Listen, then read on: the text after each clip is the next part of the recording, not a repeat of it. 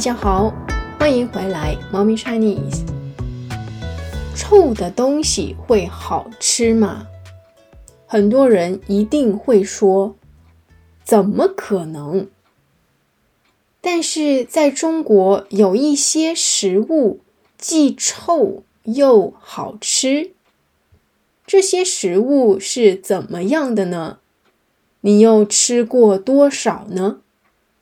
今天我们就来聊一聊那些虽然臭，但是好吃的食物吧。有一种水果在中国特别受欢迎，那就是榴莲。榴莲 durian 榴莲。榴莲是来自泰国的水果，后来在中国越来越多人喜欢吃榴莲。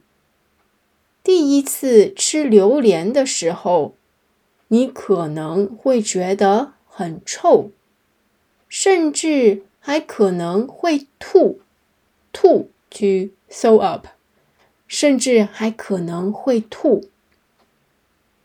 但是当你吃了一次以后，你很可能会爱上这个味道，甚至还会觉得它很香，也很甜。在中国，人们还会用榴莲来做甜品，比如榴莲蛋糕。人们甚至还会用榴莲做菜，比如榴莲火锅、榴莲炖鸡肉等等。炖 to stew， so 榴莲炖鸡肉 means durian stew with chicken， 榴莲炖鸡肉。如果你喜欢吃豆腐，你可能听说过臭豆腐。臭豆腐是怎么来的呢？听说很久以前，有人要出门，回来以后，他家里的豆腐因为放了太久，已经臭了。这个人把臭了的豆腐油炸 to deep fry， 油炸，发现豆腐闻起来很臭，但是吃起来特别香。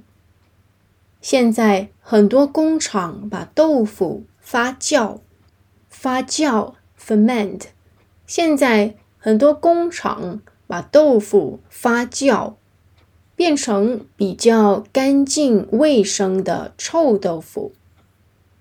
臭豆腐在不同的地方有不同的味道，但是最出名的是湖南长沙的臭豆腐。人们先油炸臭豆腐，再加上辣椒和其他酱料，一份闻起来特别臭，但是吃起来特别香的长沙臭豆腐就做好了。因为以前毛泽东喜欢吃长沙的臭豆腐，所以只要说起臭豆腐，人们就会想起湖南长沙。除了长沙臭豆腐，也有一些地方会用臭豆腐来做火锅，这样的火锅也叫臭臭锅。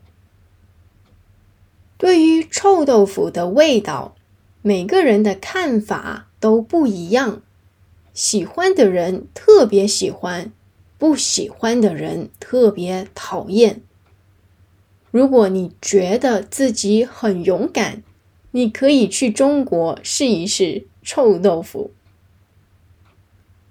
说起又香又臭的食物，那么螺蛳粉一定少不了。在中国南方，人们喜欢吃米饭，也喜欢吃米粉。米粉就是用米做的面条 rice noodle 米粉。在广西的柳州，有一种米粉特别出名，那就是螺蛳粉。螺蛳在广西话里是河里的田螺which means the snails in the river. 柳州人用田螺做成汤 so they use the river and the snail to make the broth. 柳州人用田螺做成汤，放进米粉，有些人也会放一些肉和蔬菜，最后人们一定会加上酸笋。酸笋是发酵过的竹笋，闻起来很臭，吃起来酸酸的、辣辣的。酸笋 a very famous local food in 广西which means pickled bamboo shoot.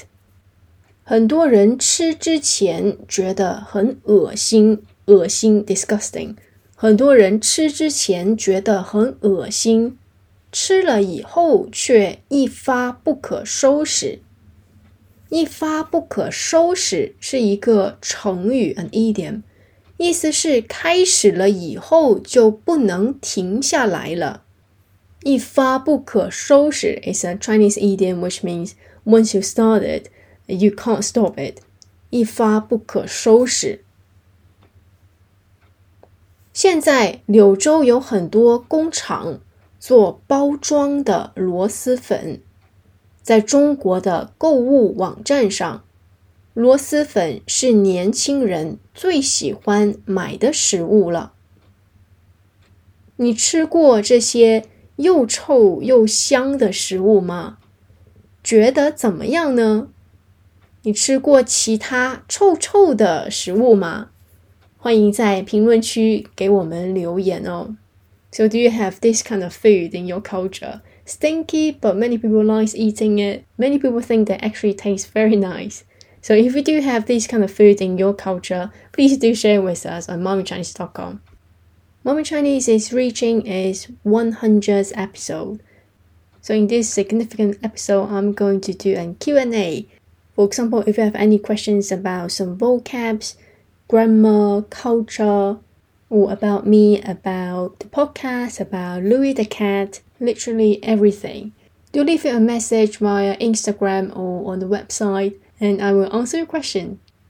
好啦，今天的 Mommy Chinese 就先到这里。